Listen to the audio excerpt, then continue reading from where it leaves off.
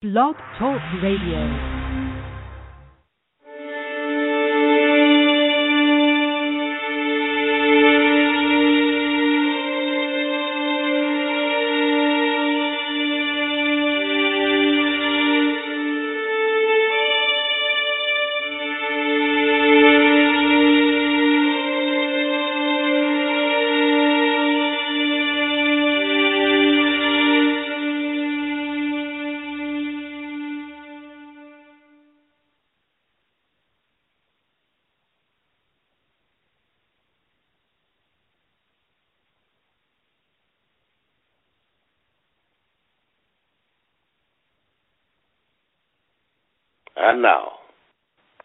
And now, where the paranormal meets the sacred, and all topics in between.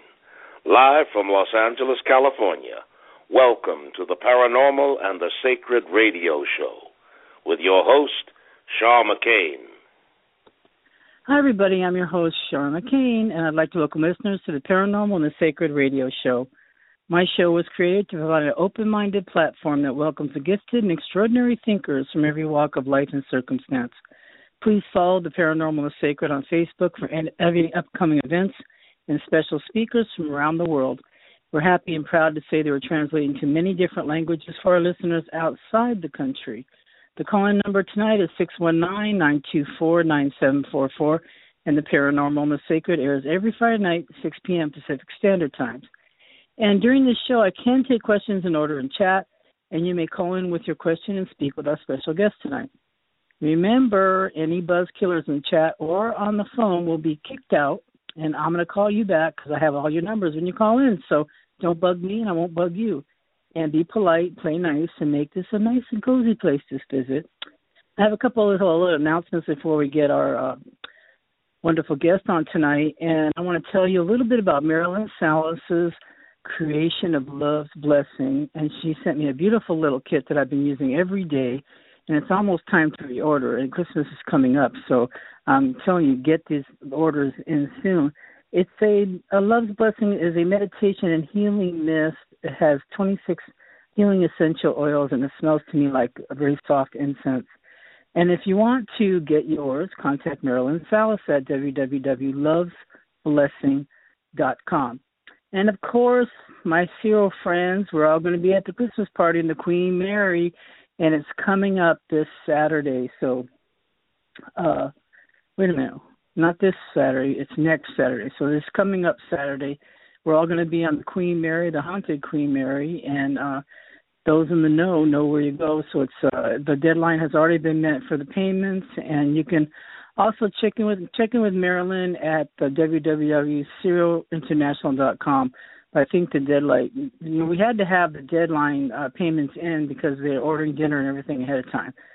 So I think you're going to have to contact her. Just Facebook me, and I'll find out anything else if you can show up for dessert or anything. Anyway, I want to let you know my cousins Chris and Tracy Simpson are out there in Texas Ghost Tours, and they do a 2-hour walking tour. I think it's pretty nominal, and the fee's not too much, and they for prices and tour days and hours, get a hold of them by calling Chris or Tracy Simpson at 713-562-0429, or you can reach them at email, texasghosttours@yahoo.com, or their website, www.texas-ghosttours.com. Anyway, I know we're all guilt-ridden after going on our Turkey Day benders, but check out my friend Katina Morris. She's a representative of V-Shape, and it's a healthy way of eating with delicious weight management products. And you can get a hold of her at Katina Morris at yahoo.com. They're very portable and pre-measured. You can carry them around and eat better. And on a sad note, I just want to say tonight's show is dedicated to my paranormal brother, Bill Whitehead. Rest in peace, my friend. And he's been my true brother in the paranormal, and he's been on the show, and we talked a lot, on the side. And I really miss him already. And I had our last conversation down, and our last conversation was this, because, when people pass, you always think, what was your last conversation? This is what Bill said to me. He had a very good heart. God bless you for the work you do. Without people like you, I would be gone. And then I say, God bless you back, and it's my purpose. And then I send him a little heart. So hugs to friends and family. And we never know when our time has come. And peace, Bill, big brother. God bless you. And then all of us have had unique spiritual experiences as we are spiritual human beings. And our guest tonight, Terry Johnson Weber, is going to tell us all about that. And she used to be a nurse, and she retired from that, and she's done many awesome things in her life. I'm going to get her on right now. Hi, Terry. You're live with the Paranormal and Sacred. Welcome to the show. Thank you, Shar. It's good to be here. Yeah, I'm really glad that you were on. And you just have an amazing story. And I read your book, and it's Tug of War, Trusting God Through the Unexplained. And you have very many interesting stories in here. And it's got really nice reviews on Amazon is where I got it from. And would you like to kind of give us a review of where you grew up as a child and what led you to start being an author? Sure. I actually grew up in St. Louis, Missouri. I lived there the first 50 years of my life. So most of my life really did take place in St. Louis, Missouri. I was a nurse. I eventually got interested in church work. So I've got kind of a varied background in terms of work. But I think growing up with being the oldest of four sisters and, with the various friends, we lived in several different homes in the St. Louis area. And so I have friends all over St. Louis. So I have a lot of stories. And I think in terms of getting interested as an author, some of those stories just kind of stayed with me, throughout my lifetime. And I found them interesting. And the funny thing is, probably about 8 or 10 years ago, I decided that I didn't want to lose those stories. And so I initially started writing them for my 3 sons. And at Christmas each year, they would get a little handwritten story from me. And it just grew. I eventually added my sisters to get those copies and some of my friends. And because I have quite a few friends, all of a sudden I was hand making all of these books, and frankly, it just took too long. And so I thought, I think when I gathered the stories for this Tug of War, I decided I'm going to gather them, I'm going to write it, and then I'll publish it. And it's so much easier to give everybody a book. That way I didn't have to create all these various books to give people. And I tried to share the stories that I think fascinated me and some of those stories that I just didn't want to lose. So that's kind of how I got started in being a published author. Probably I've always enjoyed journaling. I've always written things down throughout my life. And so that also helped me to remember those stories pretty well, because a lot of them I did write down over the years just for myself.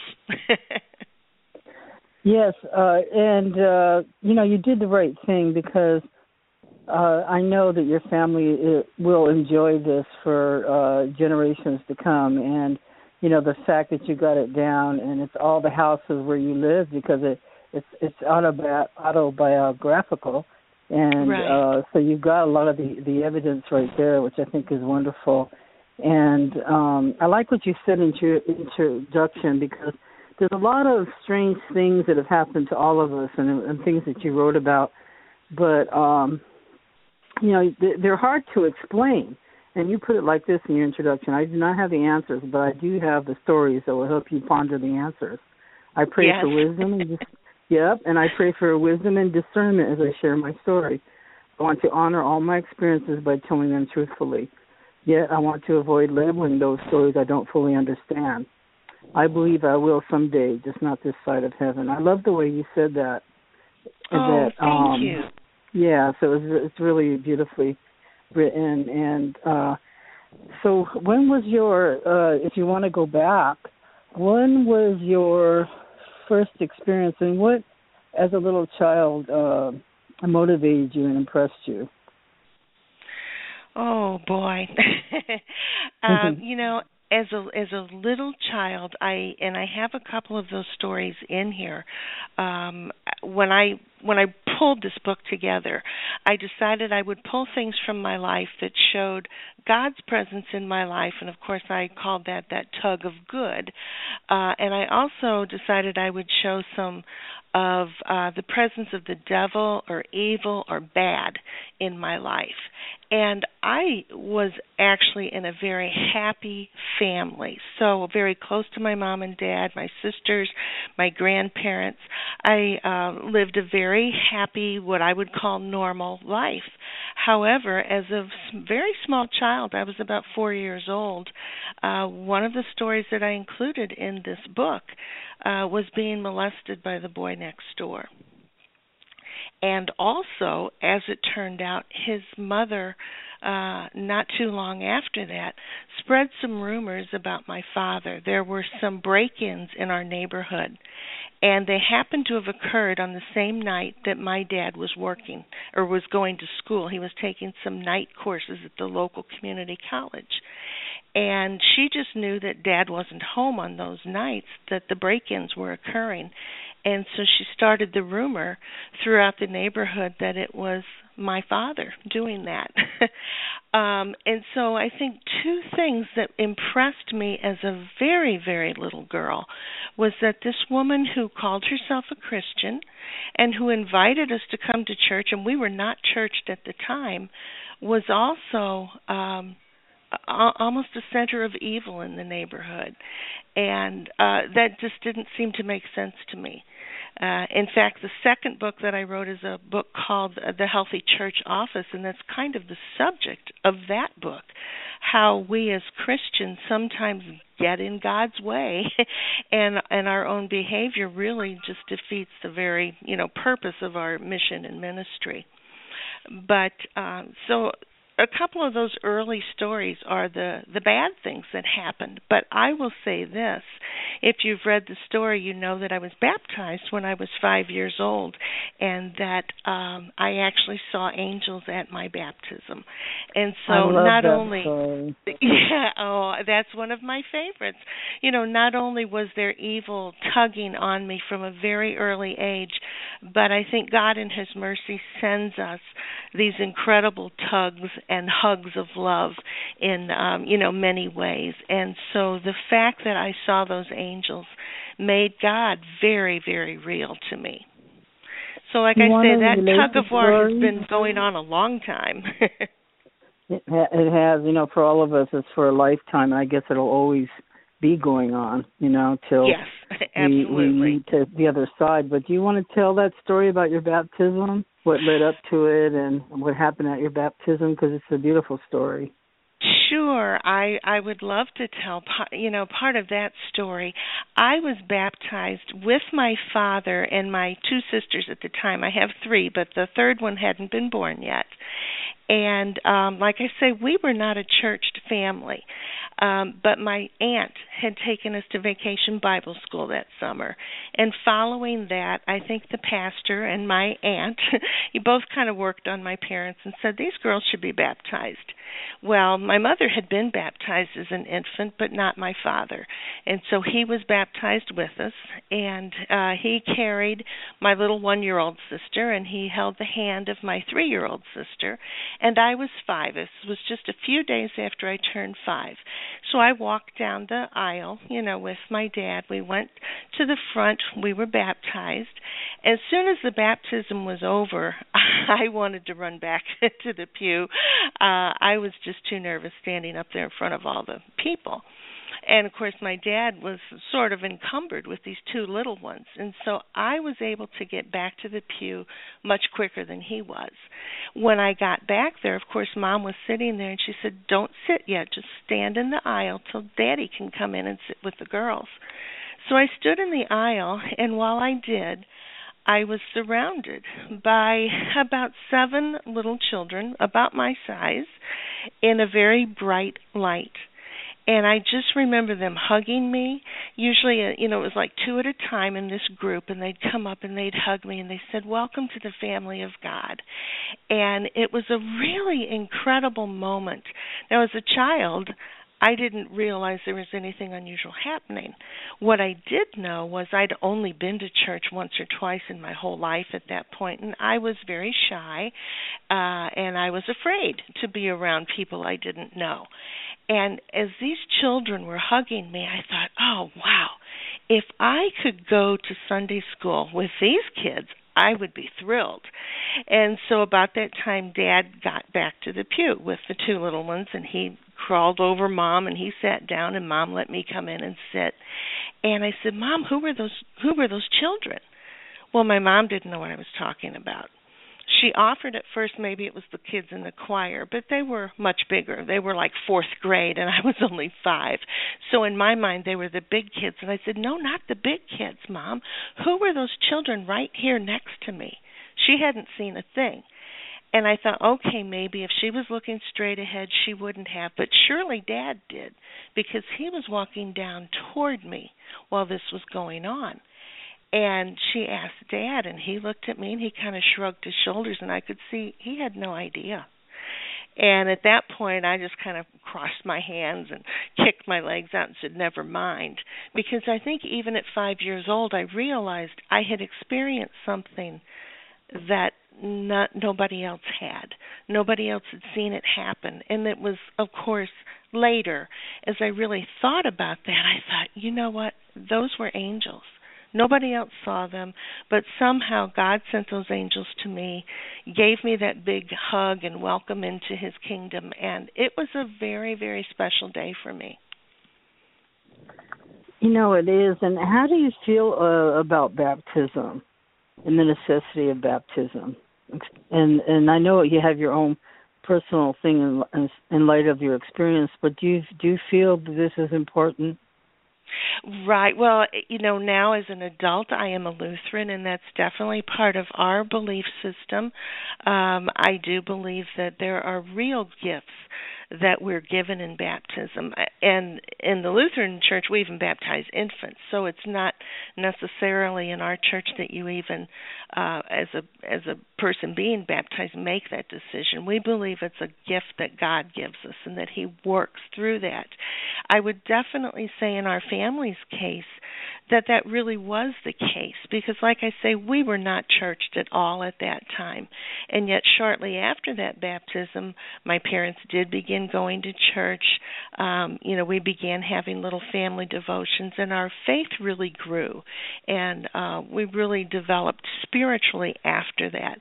So I look at that as a time that God brought his grace to us, and he began a good work in us. And, within my faith system, we believe that there's forgiveness of sins and, that's also involved. But, it was a very, very special day for me. It is. I was baptized at a very young. Well, I'm Greek Orthodox, so we do baptize infants, and I was 4 months old, but I do consider it a great blessing for me. Yes. And and I know I'm very aware that it stayed with me my whole life. So I encourage it, especially Yes. Well, to me, it's like a dedication. I definitely think there's something like an innocent baby. Yeah, an innocent baby hasn't done anything wrong, but I still believe it's good to dedicate this little baby to the church. That's the way I feel about it. Yes. So that's a way of doing that. So anyway, you were talking earlier about that evil woman that was in your block, and it turned out to be a really horrible thing for you and her son too. So this lady would actually come and act like she was a Christian, and then it turned out horribly, really. Right.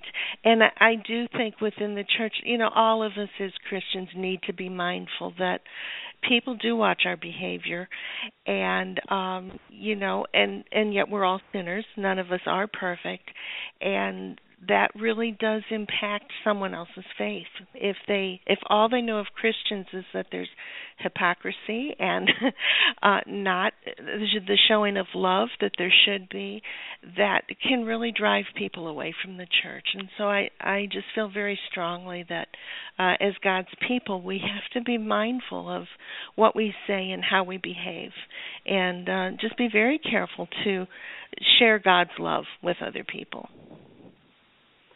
Yes, that's right. And so you told that part of the story actually. Hello? Yes? Okay. I just was hearing like a beeping sound, sorry. So in telling that story, even though you were hurt as a child, how did you deal with this ultimately? I think how people in general often deal with things like that, you just kind of stuff them away. You stuff them down. Mm-hmm. You might remember it, but you don't dwell on it. You don't think about it. I actually didn't even tell my mother about it. I didn't tell my mother about it, and it's in the story. As people read the story, they can see that I didn't tell her about it when it happened. And in fact, I probably didn't even tell her about it until about the time I was writing the book. It was probably 40, wow, 50 years after it happened before I really ever said anything to her about it. Wow, what did she say then? Well, of course, did she remember the lady? Terrible. Oh, yeah. Sure, yeah. They remembered the lady, and she felt badly, and I think there was that thought of, I wish you would have said something. But as it all played out at the time, I felt guilty, and I think sometimes this happens, especially to children when they are victimized. They're made to feel like they're the one who did something wrong. And so part of me, I felt like I had actually done something wrong, not that he had. And, and that probably was a little bit of why I didn't say anything either.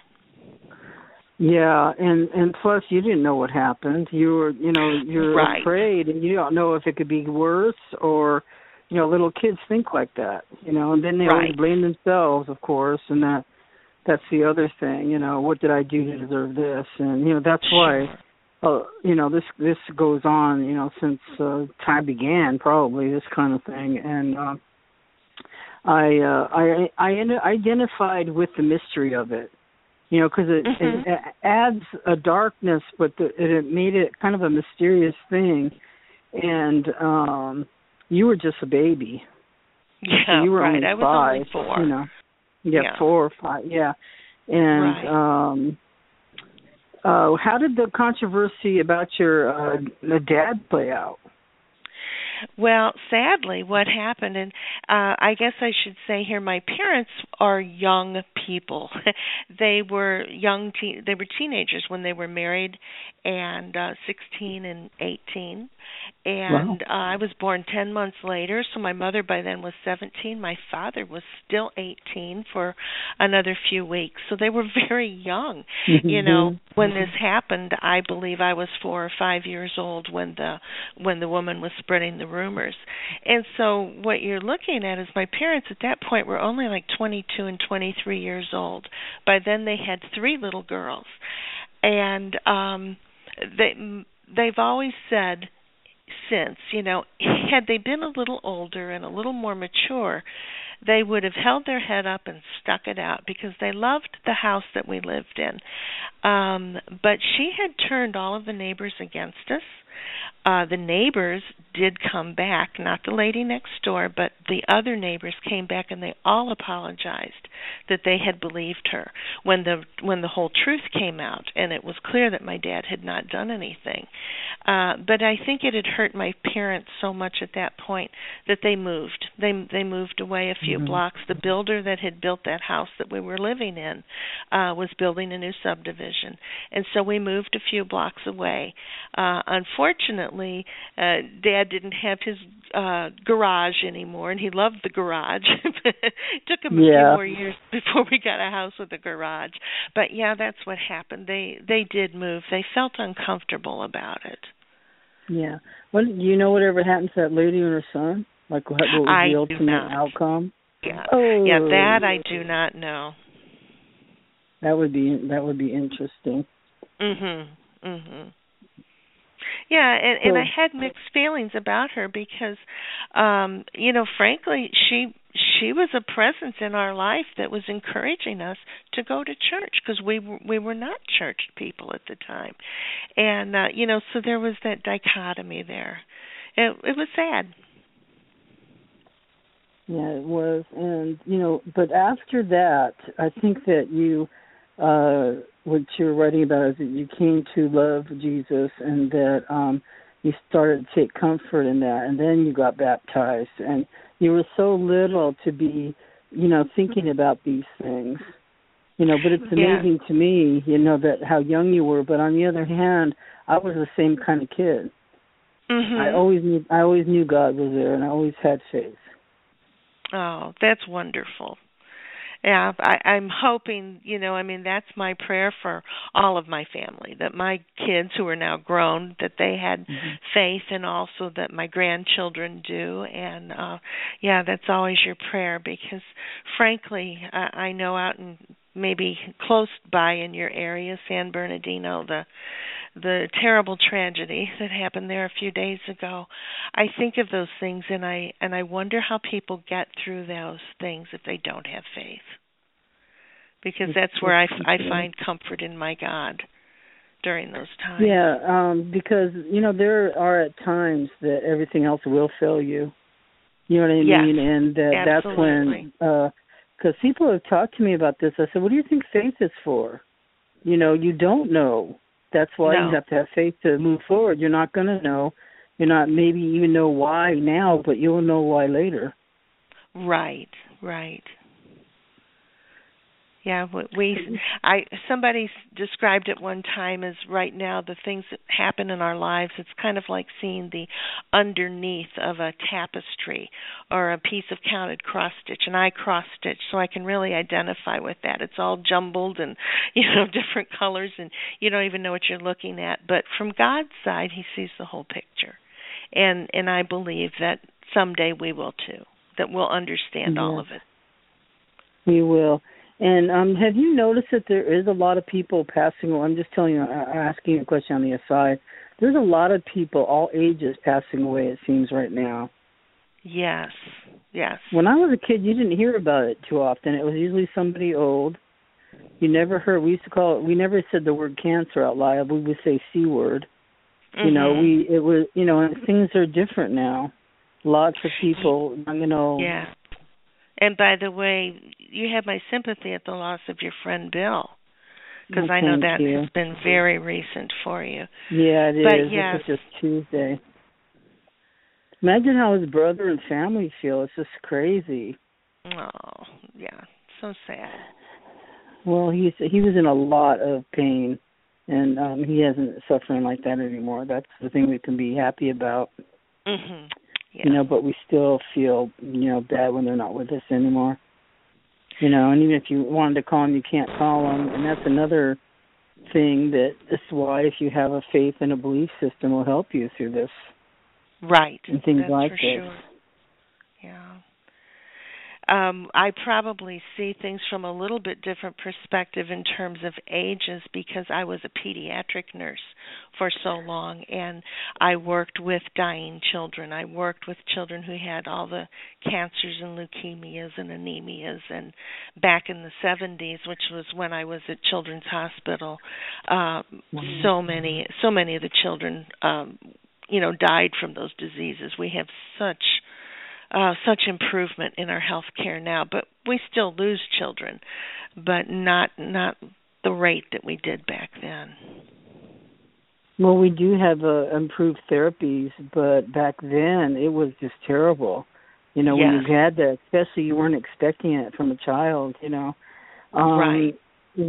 How did you cope with, this is very hard. I only did it for a year. I worked in the perinatal unit at the Harbor General Hospital, and I worked there with substance-abusing mothers, so they would deliver drug-free babies, and some of the babies were drug-exposed. So we had to deal with that. But I can only take it like a year. Mhm. And that was it for me. Yeah. And again, I think where God calls us, He equips us. And certainly my faith was a big part of that. But I believe He really called me to work with children and their families, and certainly my strength came from Him. Right. Did you observe any kind of, what would you say, paranormal or standout experiences as a pediatric nurse? Definitely. Because I heard a lot of doctors talking about there's things that go on there. Go ahead. I had to get a drink. Okay. Yes, I did. In fact, I'm afraid I'm going to get a tickle in my throat. That's okay. Anyway, Actually, there is a story in the book. If you need to cough, just cough, and then I can edit it out. Even though I'm nervous, don't be nervous. Go ahead, I'll fix it. No, unfortunately, sometimes I get a tickle in my throat, so I thought, I think our air is dry. I've got some water handy, but no, actually, one of the stories in the book is about one of the paranormal experiences that I had. But I will just say, in general, definitely, when you work with dying children, some of those experiences are extremely moving, and probably those experiences themselves added to that strength that I felt. The particular story that I shared in the book was of a little girl who had her leg amputated, and she had cancer, and she had been in and out of the hospital for about 2 years, and this particular hospitalization, she had come to die. I mean, we knew that. We knew that when she came in, that she wasn't going home.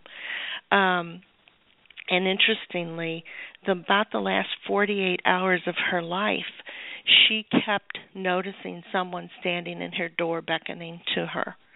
And I took care of her those last 2 nights. I was working the night shift.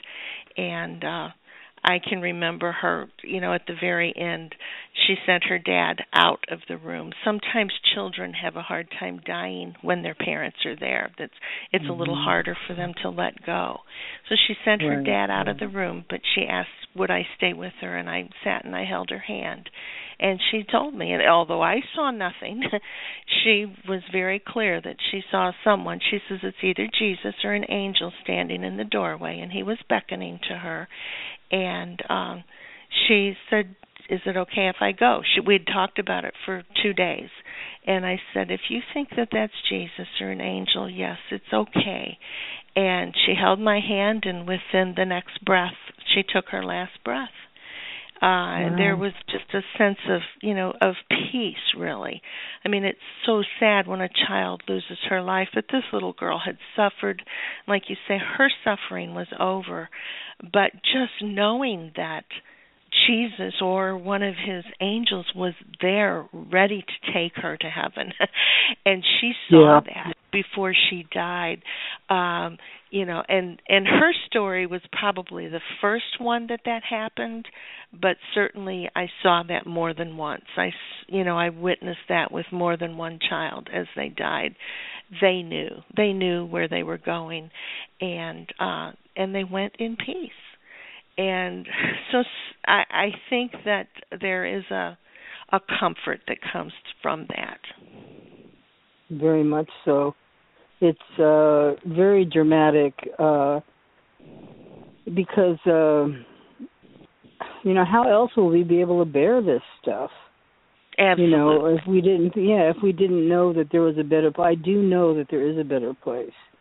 Right. And that if I didn't know that, this would be hard to bear. I was thinking about it today, not in a depressed way, just in a factual way. I have had a few out-of-body experiences and being very sick and also having a lot of dreams and stuff like that. And one time when I did leave and I was going up to heaven, it turns out that I have a heart ailment, and I didn't know I had, so I must have been dying in my sleep a few times. Oh, wow. So I was gone. I know I was gone a few times. So when coming back, because I would always inevitably think about my children, and then I would be sent back really fast. coming back is hard because you're, okay, this is the way I felt outside the body. Outside the body, you still have love, you have concern, you have no pain. That's not part of your life anymore, or the burden of being here, or anything like that. All that's gone, or worrying is gone. All that's gone. You do have concern and love, but coming back, it all comes back again, including the pain of whatever's here in your body or whatever. So, I guess we kind of get used to carrying that pain. But I was thinking that today. I said, gosh, it's painful here. Oh, yes. It's painful on Earth. Yes. It really, it pulls us down physically, mentally. Yeah. There's a lot of pain on Earth. I know. I told my coworker, because he's having issues. I said, "Damn, it's hard between 53 to 63. That's made a big difference in my life." 53, I didn't feel this way. I said 63, man, it hurts. So it's it's just something we have to bear, and getting outside of ourselves actually helps us bear it even better. To me.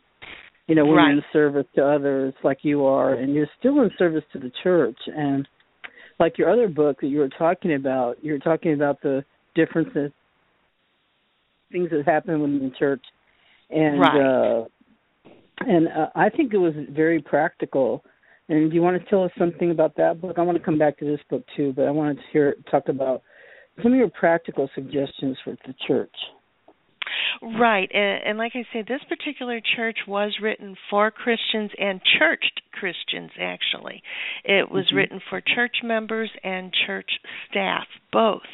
Because working in a church, when you're there every day, you see all the inside stuff, And you work with just the best of people. You work with the cream of the crop and people who just dedicate their lives to helping others.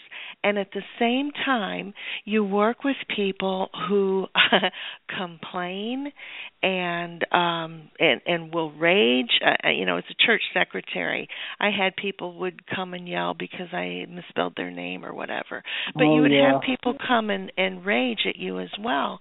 And often it was the same people. In other words, the people who were doing some of the best work were also some of the hardest people to work with. And sometimes they didn't yell at me, but I could see them maybe yelling at the pastor or someone else on staff. And I just felt like, as Christians, we need to be aware of this, and we really need to address these issues, because I just think that's one of those tugs from evil, frankly. I think that's the way that the devil likes to play it out in church. I think when you're in church work, you just better be very aware that the devil's going to be right there at your side all the time.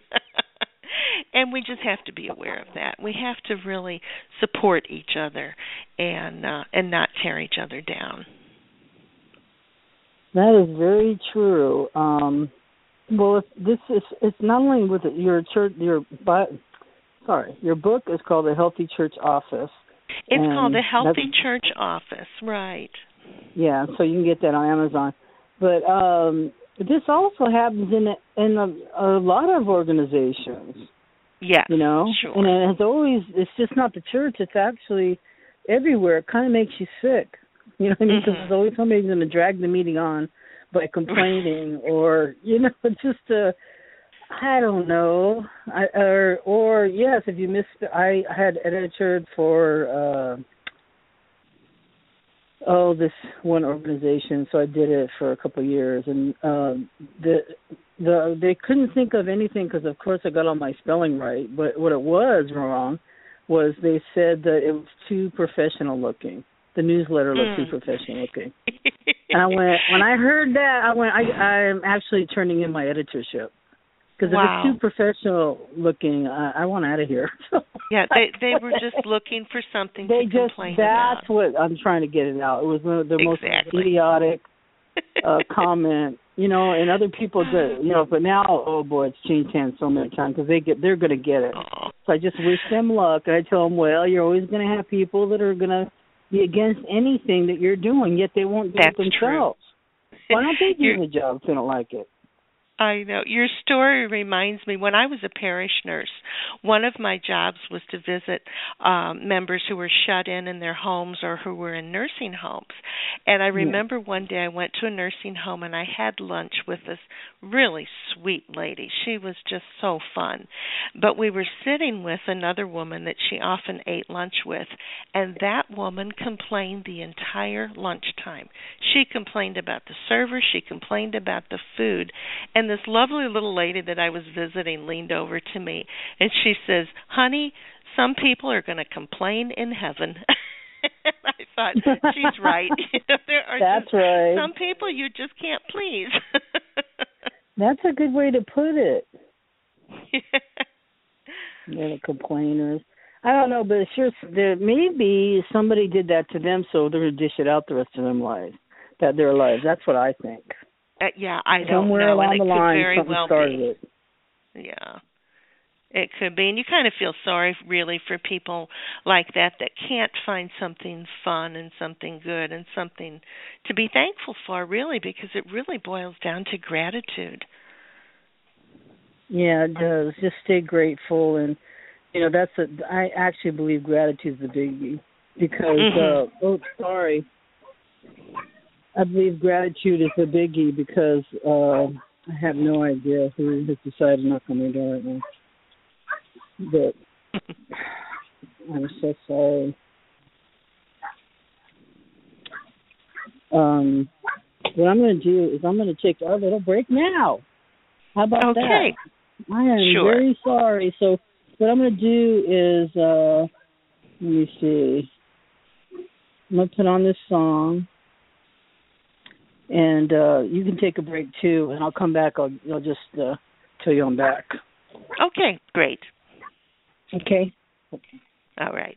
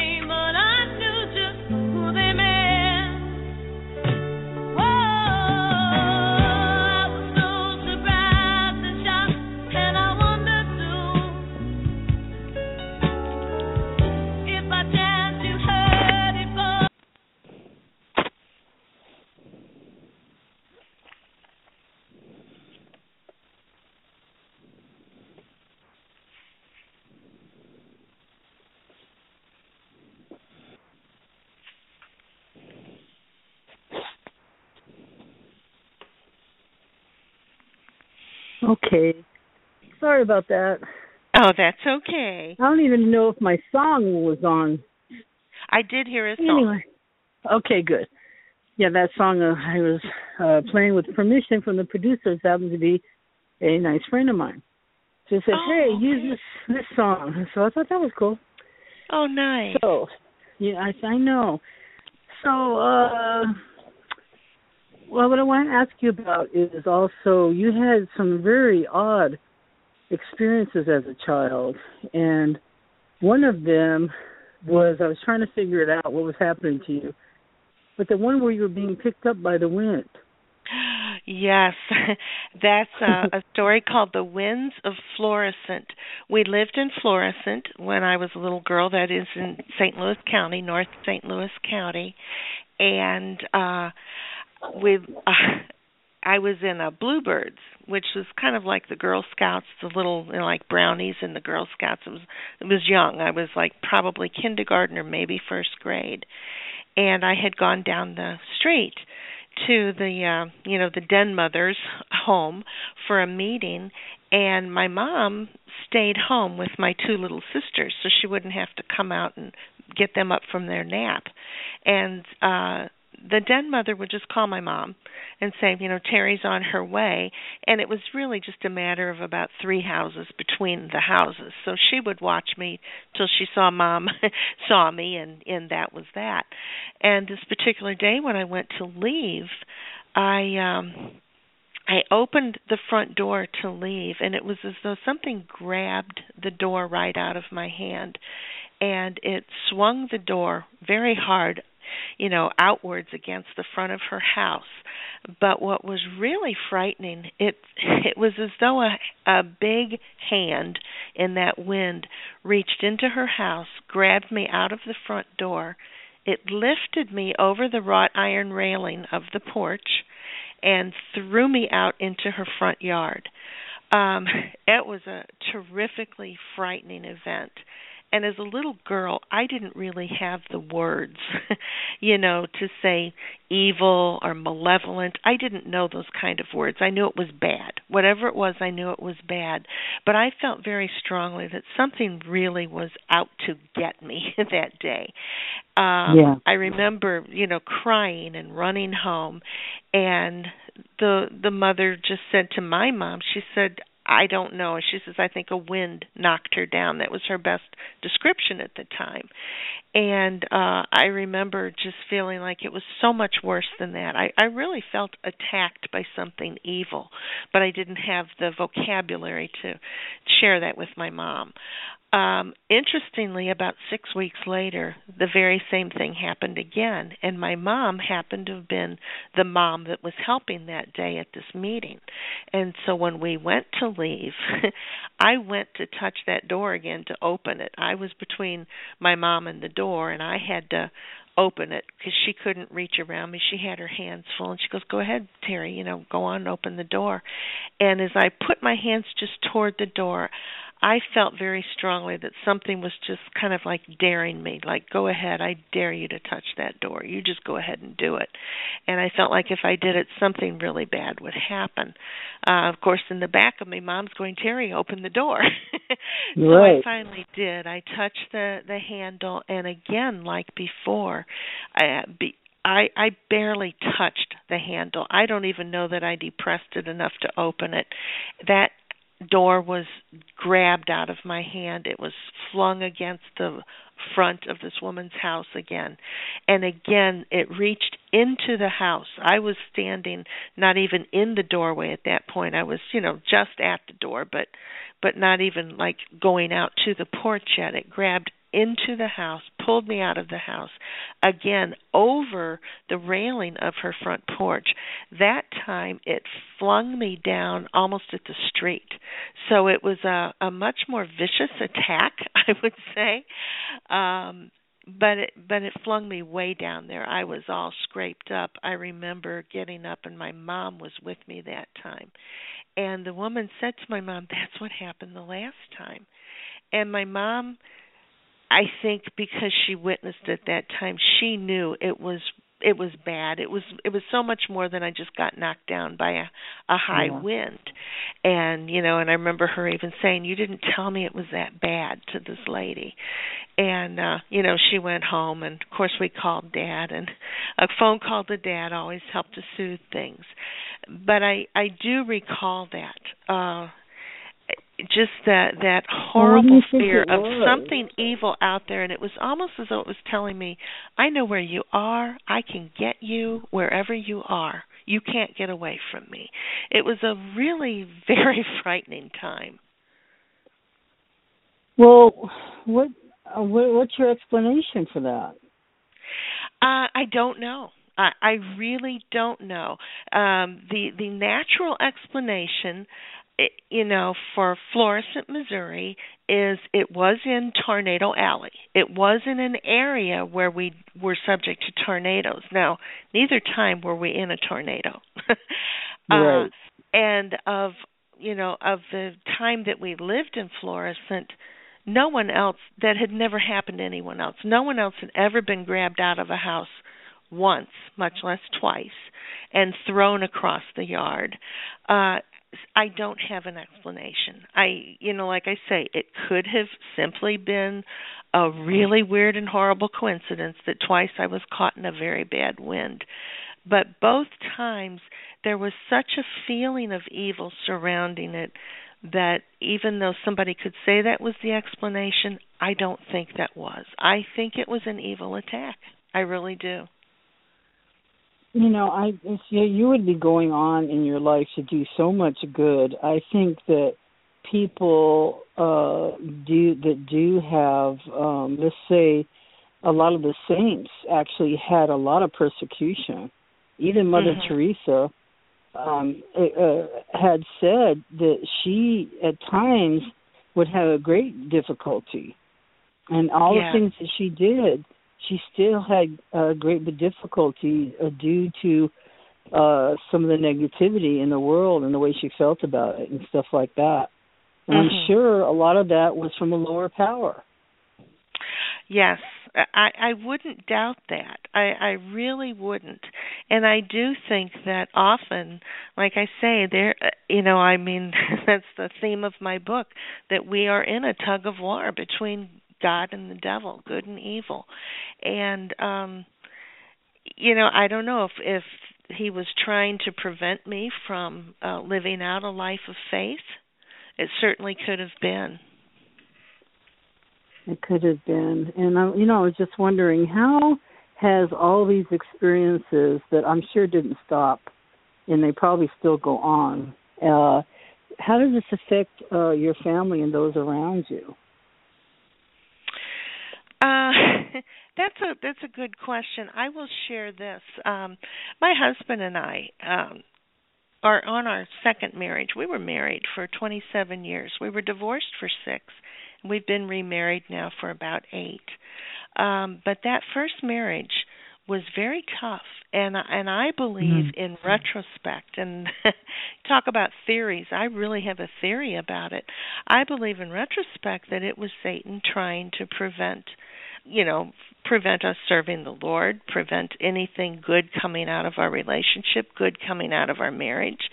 Particularly, I will say this, our middle son is a pastor, and he is a pastor at a big church in Omaha. I don't know, thousands of members.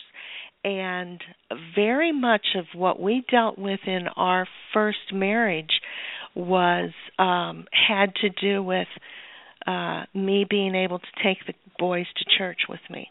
My husband was not going at the time. He is now, but at the time he was not going, and he often tried to prevent me from taking the boys. I believe, now that my son's a pastor, the battle is over. I don't run into a lot of those evil things anymore. And I do believe that maybe ultimately that's what he was trying to prevent. But I believe God had a plan, and God's plan went through. It certainly did, because, the negativity and lower power knew that you would be blessed with a pastor's son. And it just makes me wonder why, because, I think that we're twins from another life. I don't know how this happened, but I haven't divorced him yet, but I've been married 27 years, and we have been split up the last 6 years. We're not living together. And he never wanted to go to church with me. And I remember I'd go to church, and I would be so lonely because you see couples going in and holding hands and stuff like that and going to church, and that your husband's not with you because he's rejecting the whole thing. This is the perfect way to split families up. Definitely. And I believe it's part of Satan's plan. I really do. I would love to read you the shortest story in my book, because it has to do with this little boy that did become the pastor, if you don't mind. No, of course. Okay. It's the chapter that's called Baby Danny. Not quite a year after that incredible reassurance of God's love for me, and that's from the chapter before, I was 7 months pregnant with our second son. I thought since our first child was a boy that the second might be a girl, but the ultrasound I insisted on to prove it wasn't another mole showed it was another little boy. Soon after, I had a dream in which God spoke to me. Would you like to see him? God asked me. I nodded yes and was shown a baby about 7 months old in an orange and yellow stroller. I instantly loved the little one with chubby cheeks. Then the Lord said to me, "This one is mine."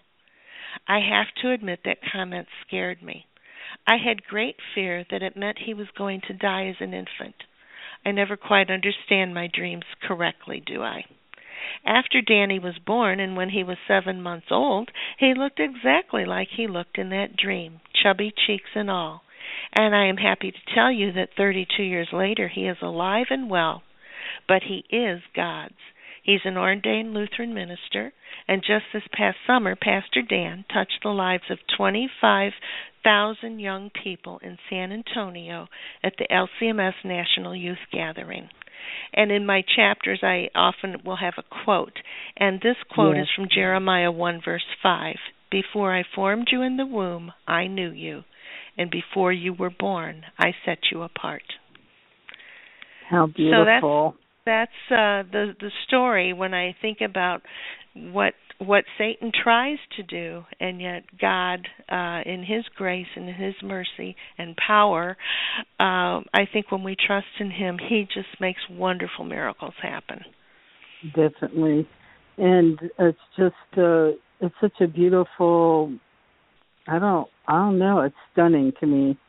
And I just thank God that that's what happened. And do you still have these kind of dreams? Are you keeping track of them? I do keep track of them. I don't have them near as often as I used to. I seldom have the precognitive dreams anymore. I seldom have the experiences anymore. And I would say I don't want to say they're totally gone, because since I've lived here in this house, probably within the last 3 or 4 years, I've certainly had some. I don't know if you remember, but kind of toward the end of the book, I wrote a story about flies on the ceiling in our family room. Yeah. And that actually only happened about 4 years ago. So that Wow. was fairly recent. Yeah. It is. So do you want to tell us that story?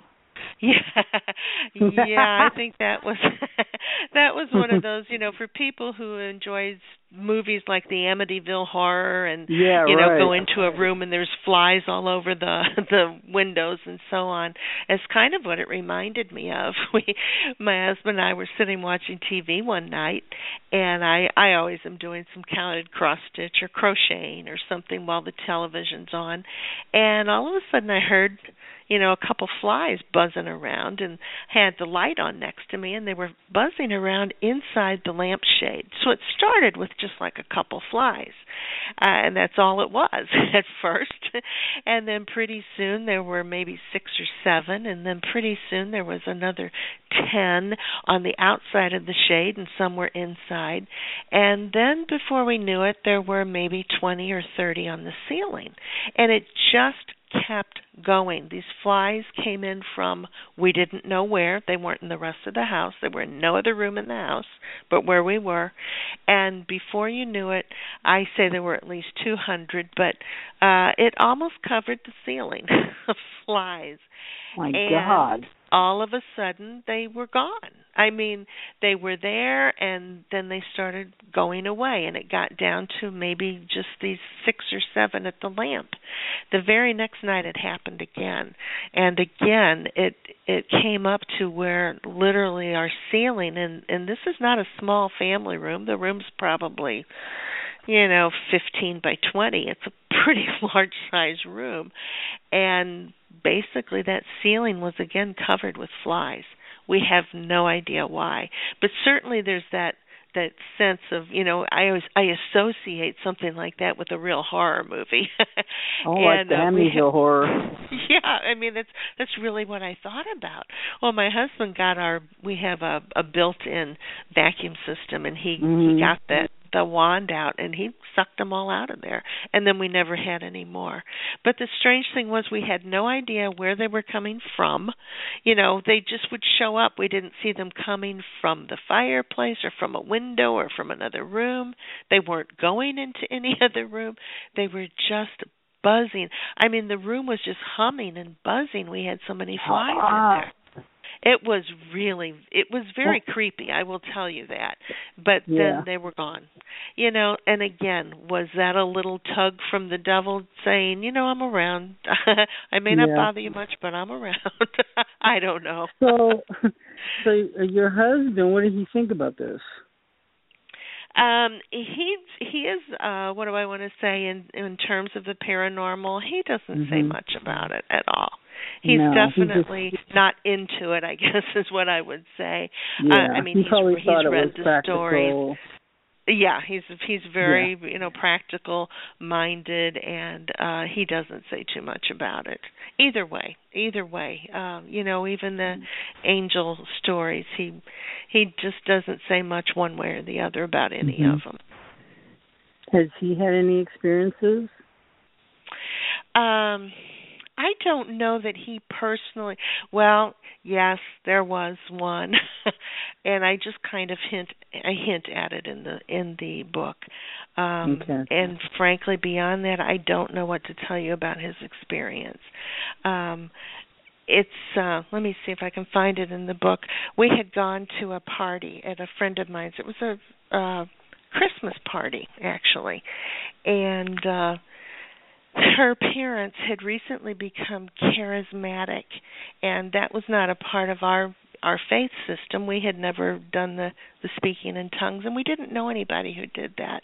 But that took place at this particular party. And frankly, we were both a little bit uncomfortable with it, and we came home kind of early. And after we put our 6-week-old, we had our first son, 6 weeks old, we'd put him to bed, and Don did have an experience that night. He saw something in our bedroom door. He heard something. He finally said, "Sure, come on in." And I will say that it was after that we began to have a lot of troubles in the marriage. Why did he say, "Come in"? I don't know. Oh, my goodness. Yeah, I don't know. Like I say, he's not into this at all. And so whether he was mad at me because we'd gone to the party and was just trying to get my goat and pretending, or whether he really did see something. He told me he saw something. He did say, "Sure, come on in." He never would talk about it with me. And so there's a part of me that can't help but believe that,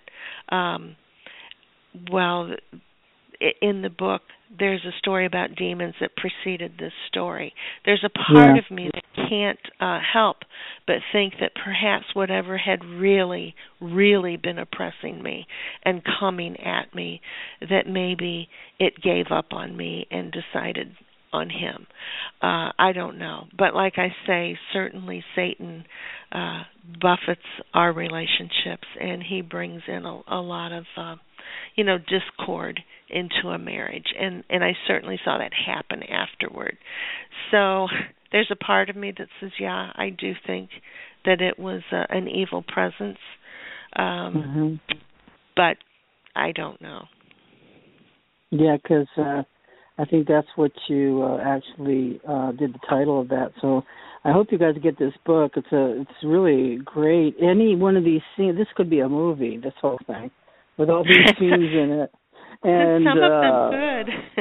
Yeah, because they're just so good. So, again, I'm going to tell you the title of her book is Tug of War, Trusting God Through the Unexplained, and it's available on Amazon. And I've been enjoying my copy because I read it because there's like little short stories, so you can pick it up anywhere and just start, and read. So right, there's really about like 40 stories in there, and you can read one a night. You could probably read the whole book in 4 hours or so. But what I found, the feedback I've gotten from people often is they read it real fast, and then some of those stories just stick in their mind, and they'll go back and read those again. And then pretty soon they're reading another one again. Right.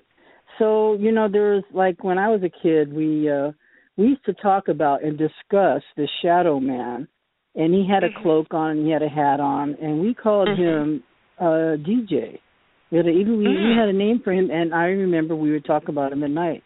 And I would say, don't you see him standing in the corner? Yes. We'd just be talking about him, mumbling, trying to go to sleep, and, burying our heads over the covers. And we probably got the name from Dastardly John, so we actually had a name for this guy.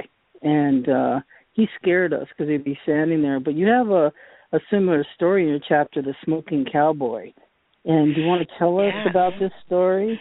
Yes, that one actually happened to my son. There's only 2 stories in the whole book that didn't personally happen to me. And that particular one happened to my son, and he didn't tell me about it until I was actually starting to write this book. And he shared the story with me just very recently.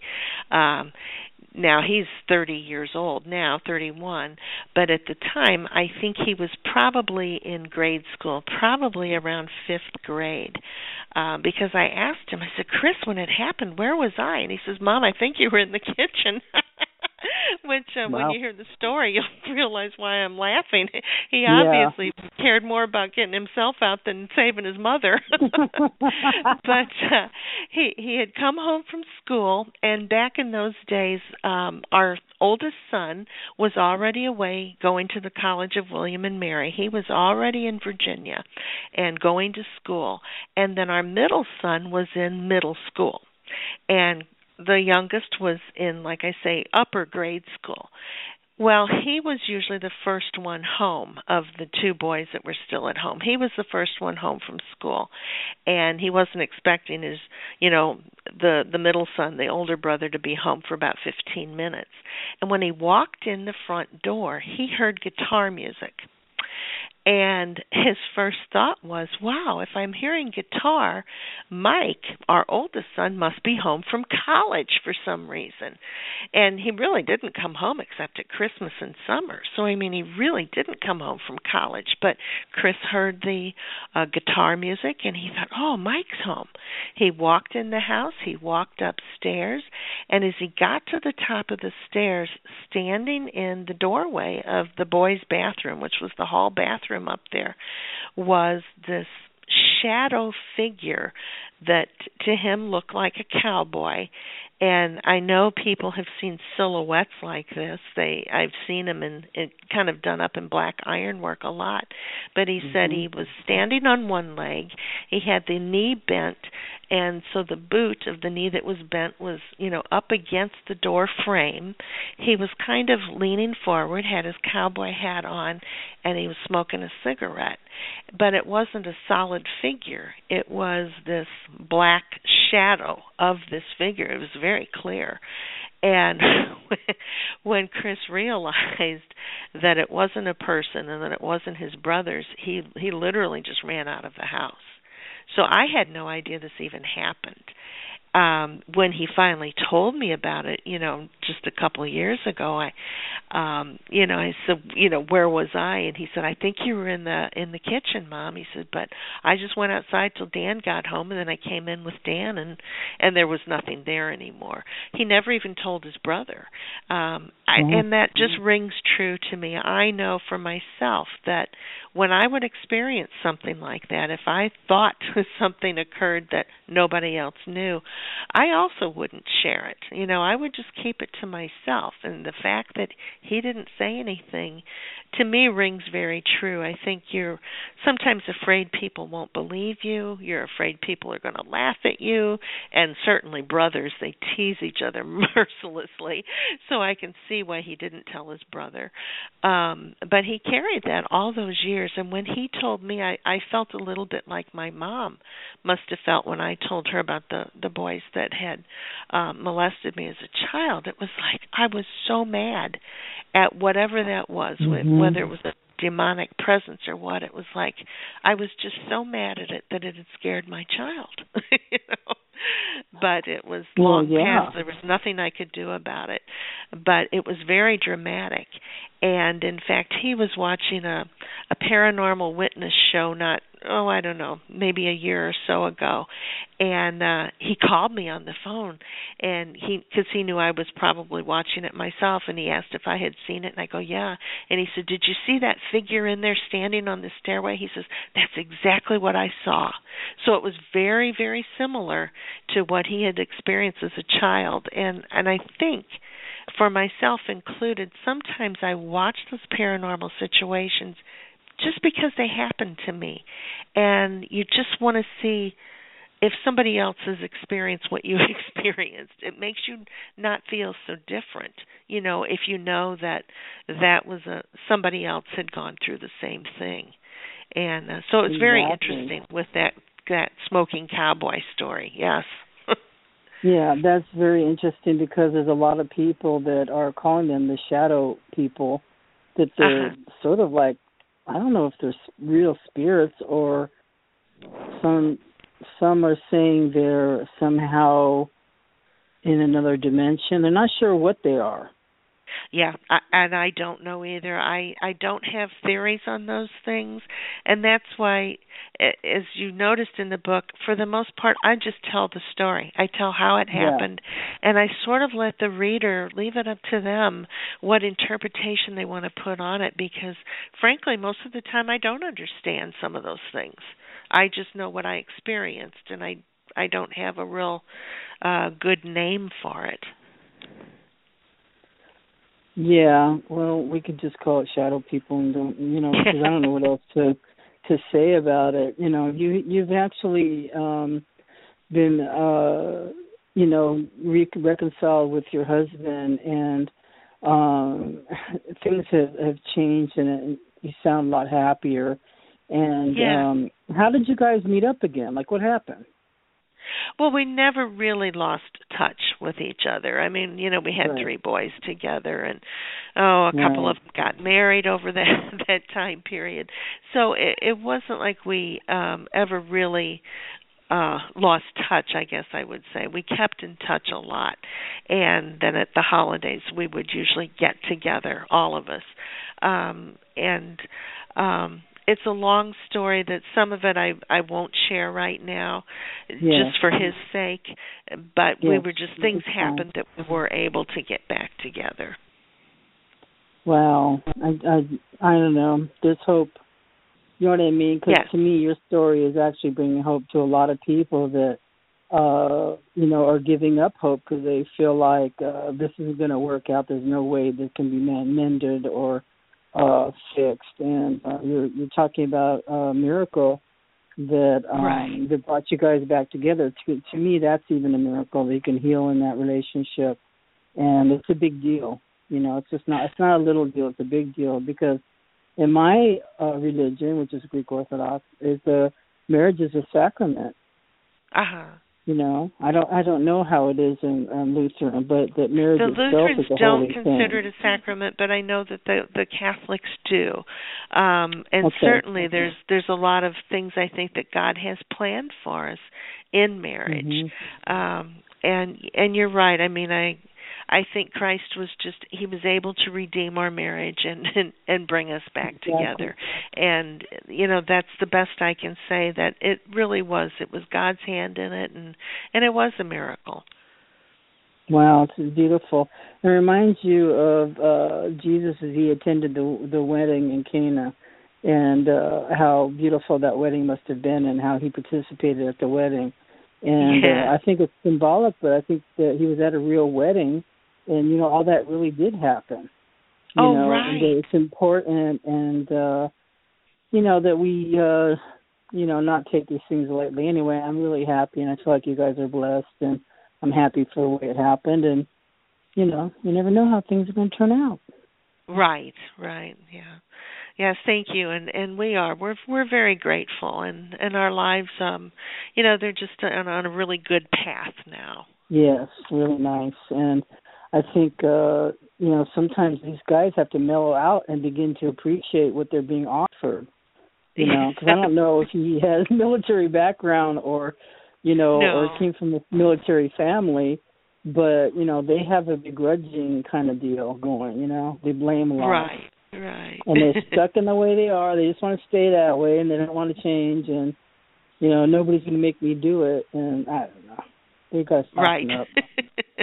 In the good way, not the bad way, but just, sure. Be more loving towards their wife and family, But I think this is a task that, for generations, the man was remote, but not always, because you hear these great love stories.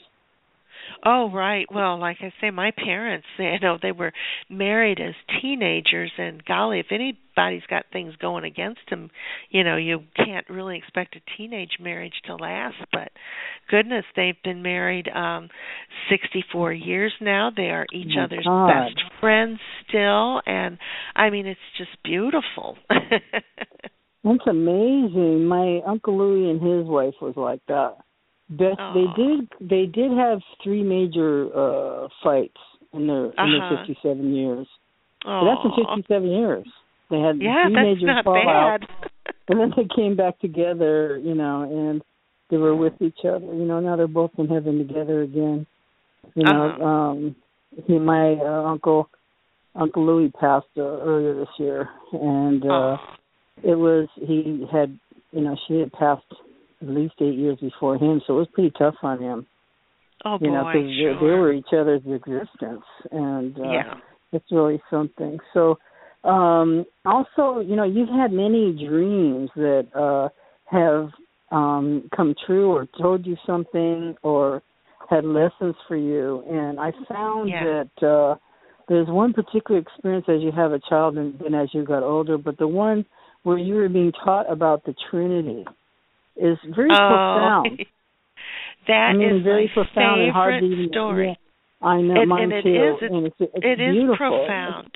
It's profound. Yeah. Do you want to tell us about because I'm sorry. Do you want to tell us about that story? Sure. Yeah. That happened shortly after I was baptized. So I was baptized when I was 5 and saw the angels at the baptism. And you have to know, this happened to a little 5-year-old who'd only been in church like twice. I mean, literally twice. I knew nothing about God. I knew nothing about angels. I knew nothing, certainly, about the Trinity. And what I find just amazing is I met Jesus in this dream. That's the bottom line. I met Jesus in the dream, but he revealed himself, God revealed himself to me as the triune God. Now, that is a theological concept that even now at 63, I could not explain to someone else. I mean, it's a profound mystery.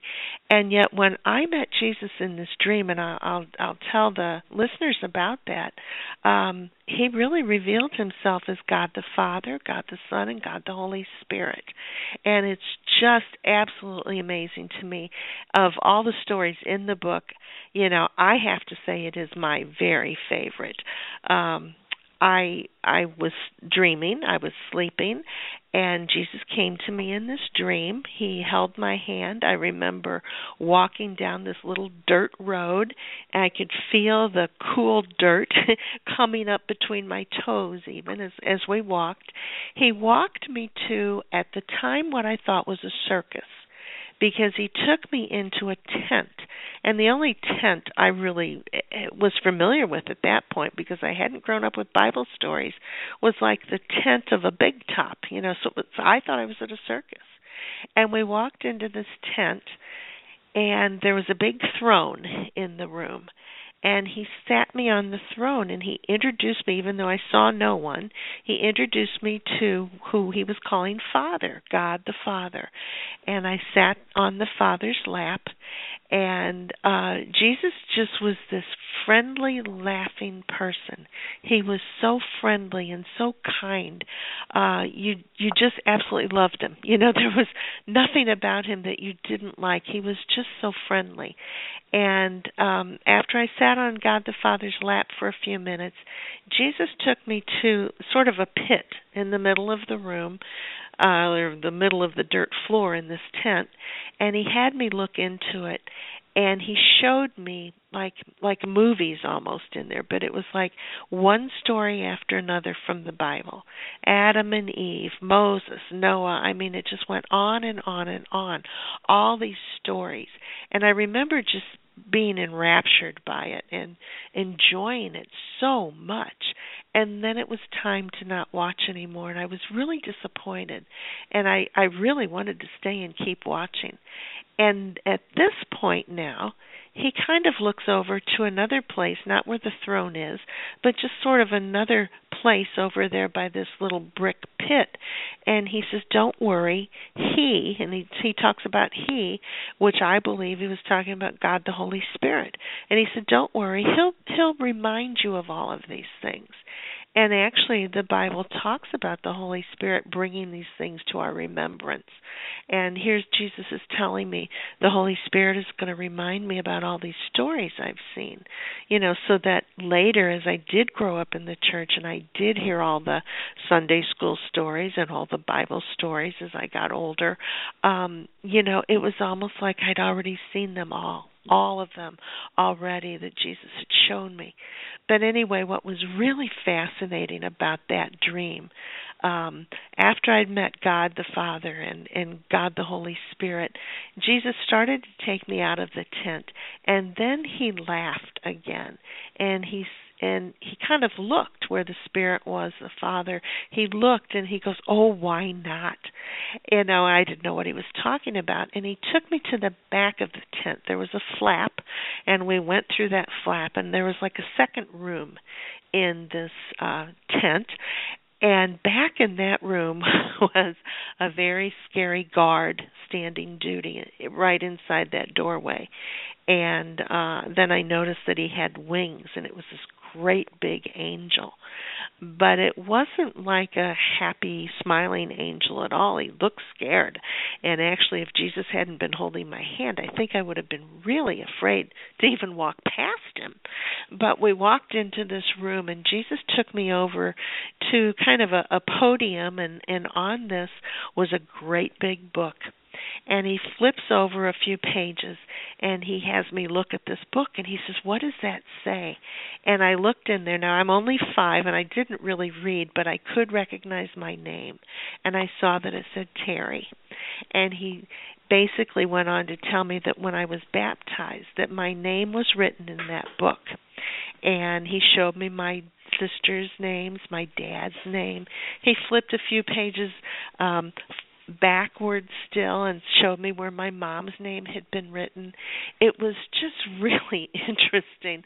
And then he flipped like into the future. And I don't know, he didn't tell me who it was, but he laughed, and by then the guard was even kind of laughing with him.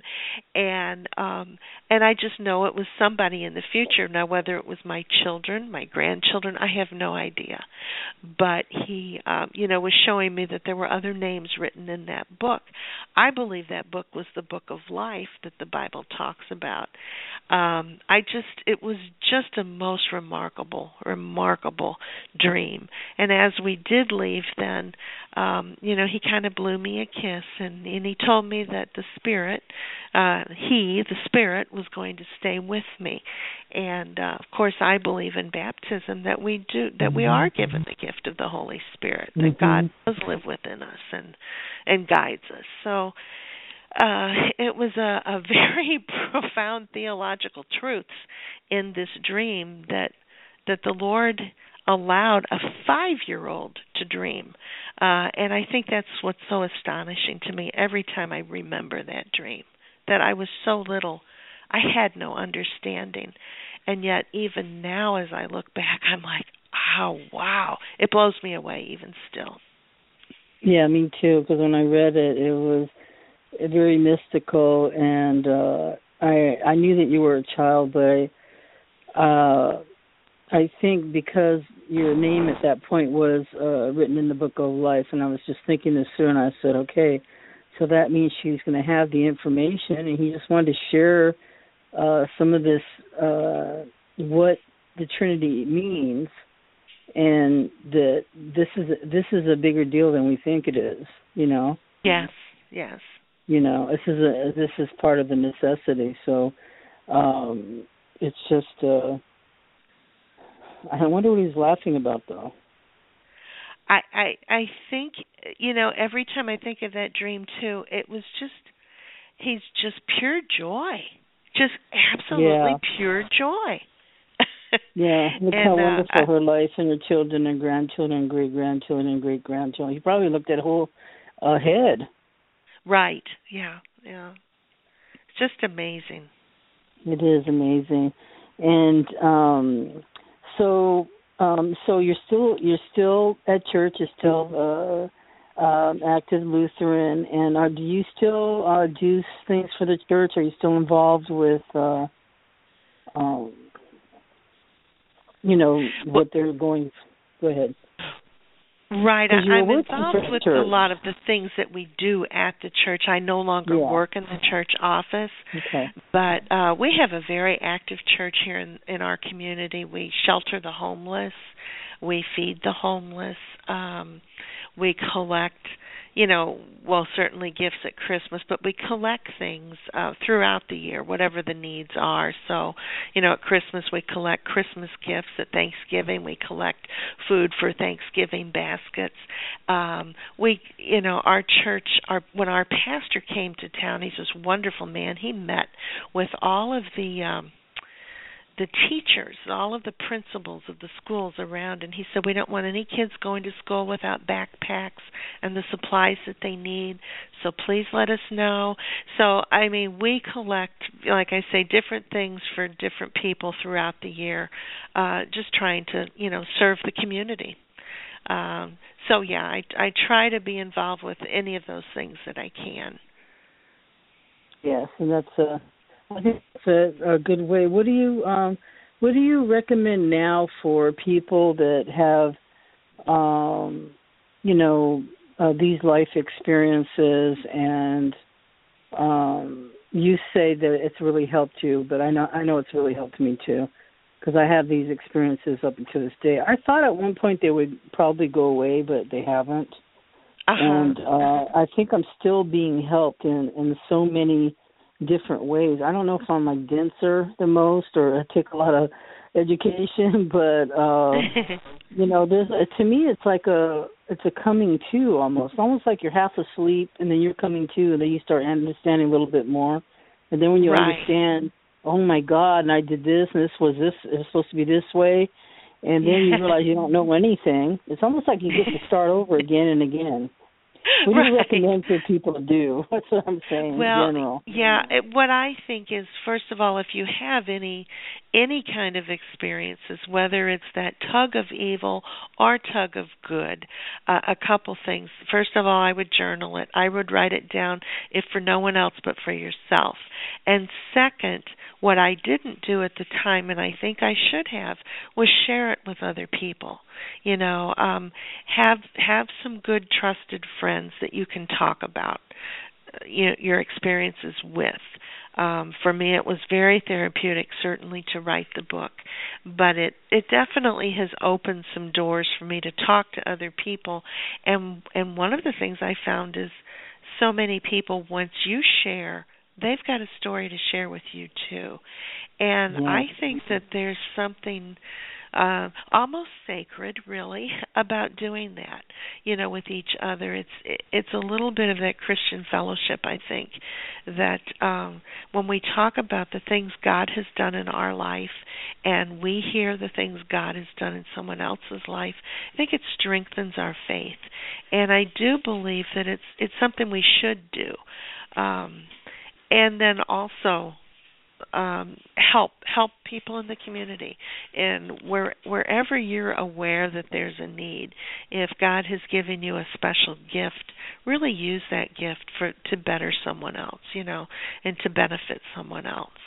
Because you had said it earlier, when we sort of get out of ourselves and put it towards someone else, I think maybe that's what we're supposed to be doing, and I think that's why it feels good to do that, and why we feel better about ourselves when we're able to, really benefit someone else. Right, and to be in service and have that gratitude. It's something I teach. We just did it today, and about having gratitude, and we do those exercises where I work. I do it with my clients, and we remain grateful and count our blessings. It seems like everything's better. There's an immediate uplift of mood and possibilities if you remain grateful. Right, exactly. Yeah. Yeah, and I think that again, just being positive is so important. We live in some really tough times in the world and in our society, and there's so much to pull us down.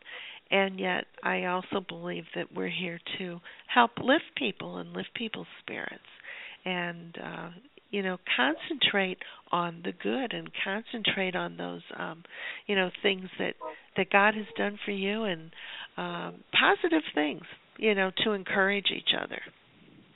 Right.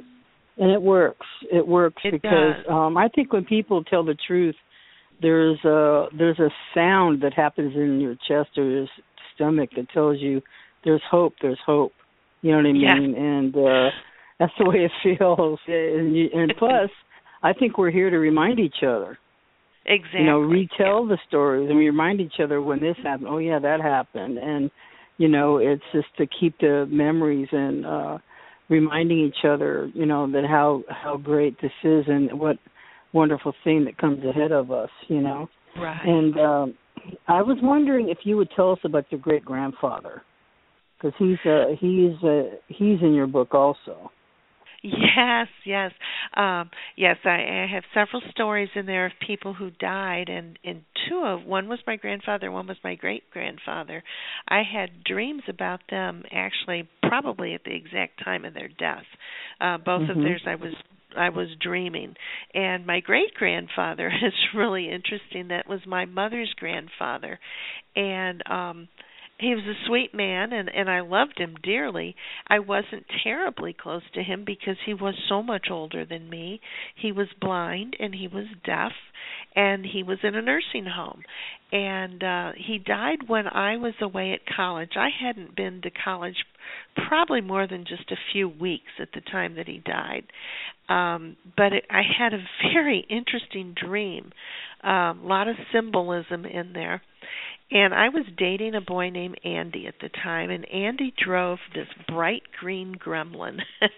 And in the dream, and that was true, and in the dream, he called me and asked what I wanted to do for my birthday. And of all things, in real life, I probably wouldn't have even dreamed this up.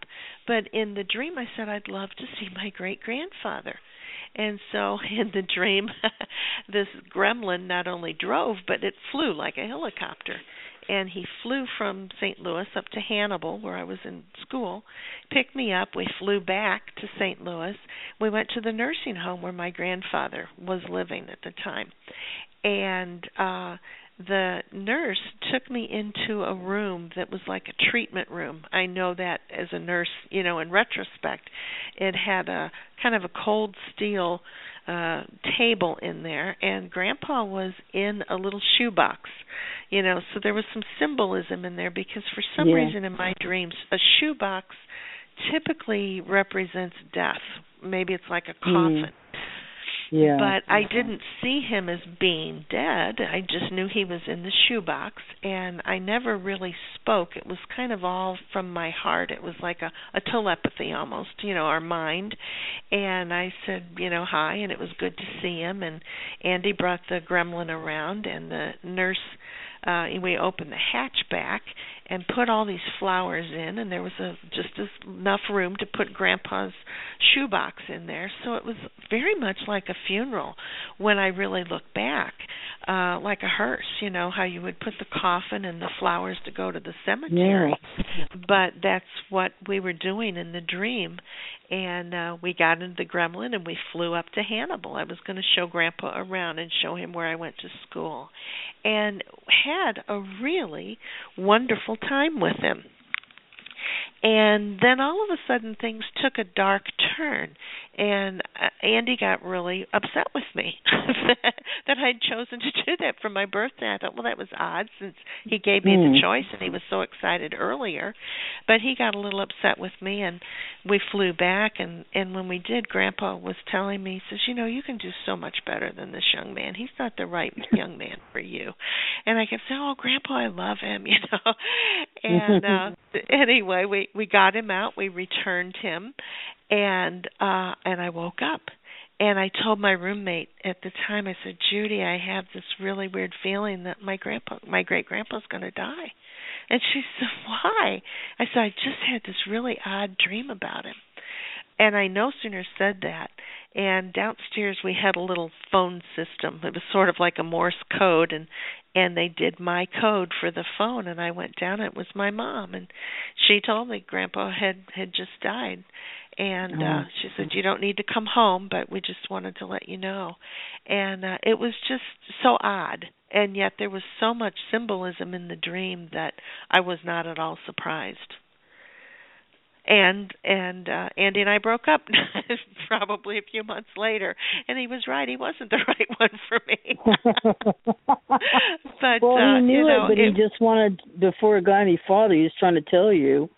You know, it's how strange the dream is, but I think that he was telling you the truth, and you were able to see him. Because I went one time, I had a dream. It's the same thing in a car, but it was my VW ragtop. I had a red VW with a little ragtop. It was a '63, and in shotgun was my mother-in-law, my first mother-in-law, and I was really shocked to see her there. But what happened is I was just driving along the beach and the shore, and suddenly she grabbed the wheel, and she just went like a maniac, grabbed the wheel, and she ended us both down the drink. So we were actually down, going down into the ocean, and she was dragging me with her. I literally had to, with force, put my arm around her and pull her away from the steering wheel, and I brought us back up to shore. So what happened is that my mother-in-law did end up in the hospital, and was there. But my daughter told me, I told my daughter the dream. She says, "Mom, that's what happened." Oh, she said she woke up, and she was fighting and trying to hit everybody and was out of control. And they actually had to give her a sedative, and they tied her down. Wow. You know what I mean? So I think that we were sharing some kind of a weird experience, you know, and that's happened more than once to me, but that stands out because there would be somebody, you know, you weren't necessarily, I wasn't really, but I noticed since I was 15, that's the thing, you know what I mean? So she was my relative for quite a long time, you know, but it was shocking to actually be with her like that. Wow, yeah. Yeah, as a matter of fact, that lady scared me. Lady scared me because there was always the end of the world. She was always saying the end of the world was coming. Oh. So she'd been scaring me since I was 15. So, you know, finally she was in the hospital another time, and she said it to me again. The world is coming. I said, why does the whole world have to end? You're going to meet your maker pretty soon, old lady. And then she started laughing because it's the only time I ever said anything like that to her. And it's the first time I ever heard her kind of bust out laughing, you know, because she's just so intimidating to everybody, you know what I mean? Well, God rest her soul. I hope she went to the good place. Aww. So, anyway, so what are your plans now? What are you going to write another book, or what's going on with you now? Yes, I do think I'm going to write another book. In fact, I have two kind of going on at the moment. My biggest roadblock, I guess I would say, is, you know, I'm retired now. I'm on a very fixed income, and I self-publish these first two books. So it's going to get bogged down now because I'm actually going to have to find a traditional publisher who's willing to take one on, or I'm going to have to somehow come up with some more money, which is not that easy once you retire. No. But no, I'm going to keep writing, even if it just means writing those stories for my family again. Because I still have more stories, and I think when you do write a story like this Tug of War, what I found is there's probably as many stories as I wrote I forgot to include. So, there's a lot more stories, and that's just life. Life goes on and more things happen, and I probably will write in one form or another the rest of my life. I just find a lot of satisfaction in that. Yeah, I really think you should, because it's very enjoyable, and it's you learn a lot by reading other people's stories and how they did it and how they overcame it or what happened. And there's one more story I want to really hear about, and plus help me understand this one. It's called A Strong Tug from the Dark Side. It's when you met your future husband in 1973 at the wedding rehearsal with your best friend Judy. Can you tell us about that story? Yes, that was, and I'm pretty sure that was it was a hypnagogic dream. Yeah, that's what I didn't understand was that word. Yeah, well, for your listeners who don't know those words, hypnagogic and hypnopompic are dreams or events, even like a hallucination. The hypnagogic occurs as you're falling asleep. The hypnopompic will occur as you're waking up. They both occur during a form of sleep known as sleep paralysis. And the hypnagogic that almost everybody can identify with.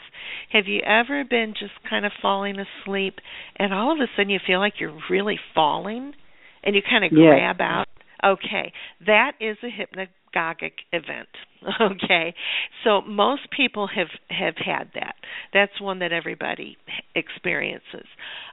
Some people, when they're falling asleep or when they're waking up, may feel like somebody's sitting on the edge of their bed. They may hear somebody walking into the room or walking out of the room. They might smell coffee brewing or bacon cooking. So in other words, these dreams can affect any of your senses. You might hear somebody call your name. When you're fully awake, there's nobody there.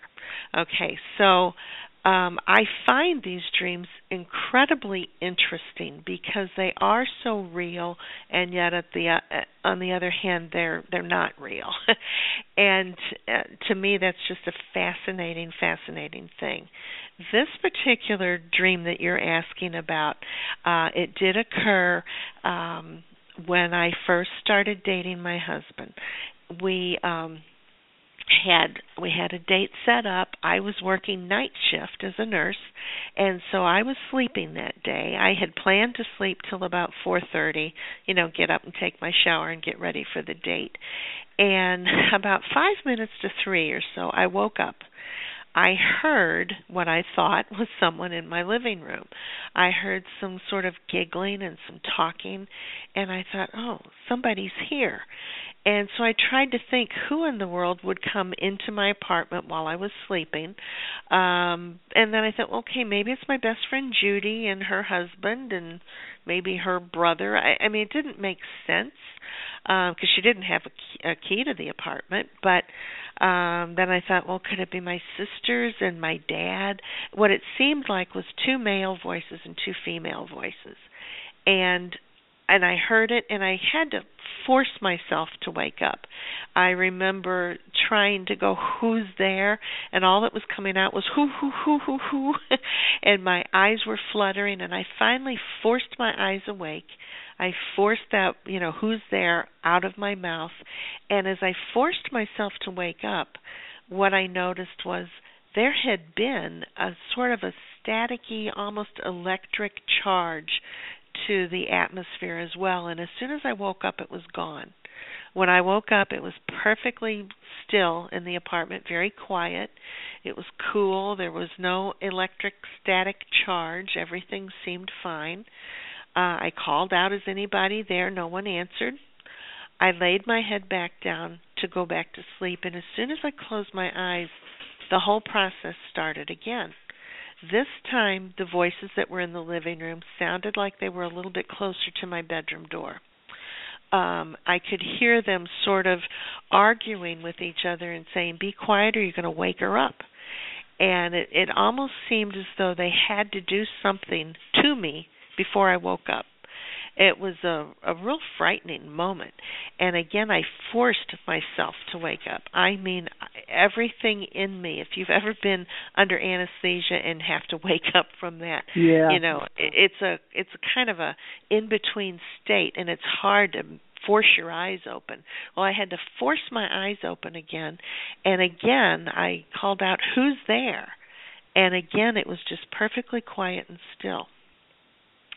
I closed my eyes for the third time. I went back to sleep again, tried, and as soon as I closed my eyes again, these voices were right outside my door at that point.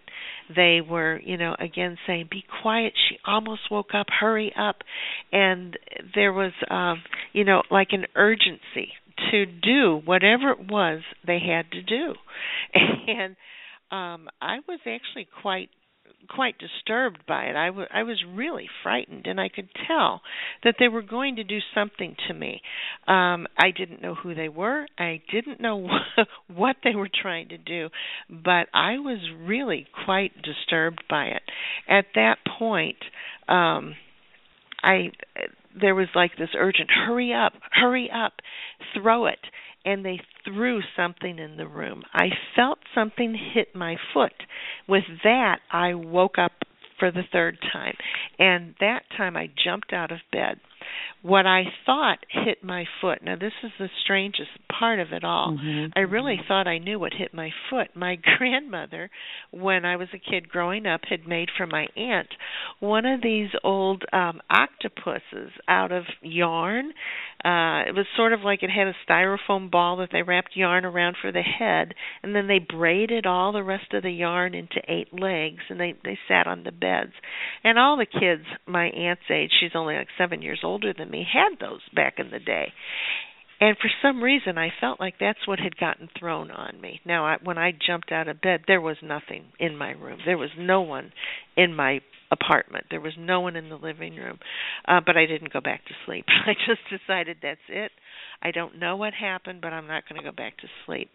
I very much had the sense of almost like somebody was putting a spell on me, like somebody was putting a curse or a witchcraft spell or something on me. I to this day, I don't know. I comfort myself to say it was a dream. Let me put it that way. I comfort myself and say it was only one of these hypnopompic dreams that happen as you're waking up. But it was a really very frightening dream. Wow.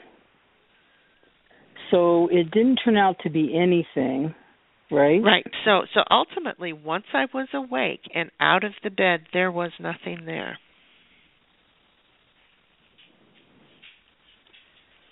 Okay. What I'm thinking about is that because I'm sort of looking at the book while you were talking about it. And you were talking about your Aunt Tony, and she was almost 9 years older than you, and she used to babysit you. And then you said that she made a yarn octopus. I remember those. They were supposed to be sitting on your bed, right? Yeah, they were very common. It seemed like everybody had them. So what do you think that was about? You know, I really don't know, because as a child, seeing those, I can't really say I was ever afraid of them. I never had any association of anything being, scary about it or anything frightening happening, near it. So I have no idea. Certainly something could have happened that I just didn't remember or blocked out. And, some of those things, it's like, who knows? I really don't know. Yeah, because some things, you can't take. Right. You know what I mean? Yeah. It's like, I don't know. I don't know what the explanation for that, but that oddness and why I remembered that I wanted to ask you about it was because I didn't know, because sometimes when you feel like you're falling, at one time it was almost somebody was hitting with a big anvil was hitting, with the big hammer was hitting an anvil. I've had many strange things happen to me during that time.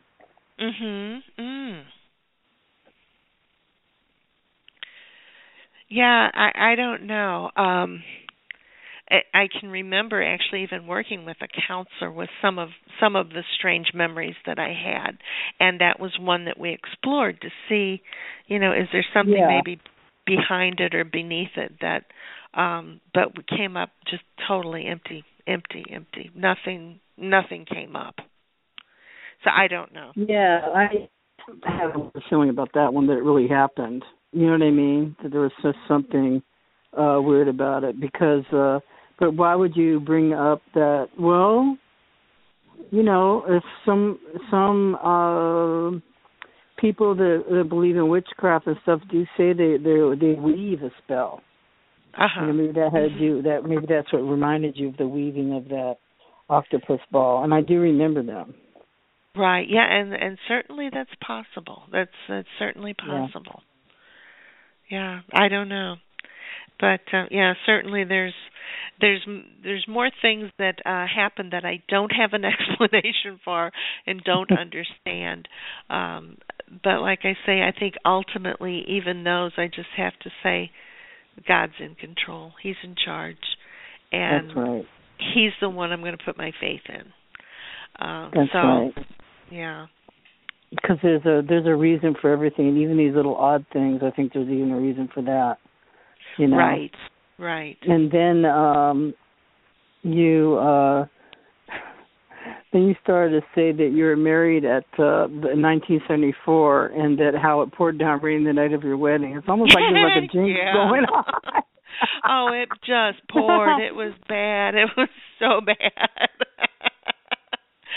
But I know, and like we had talked about a little bit earlier, I think some of these things, they're sort of like a premonition or an omen or something.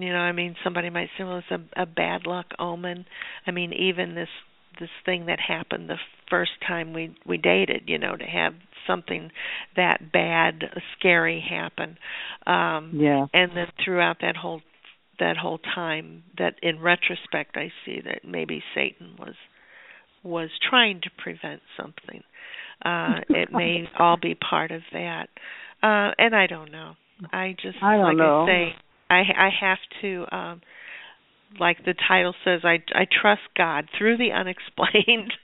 Right. Yeah, because when you're writing about your sister passing out at the wedding,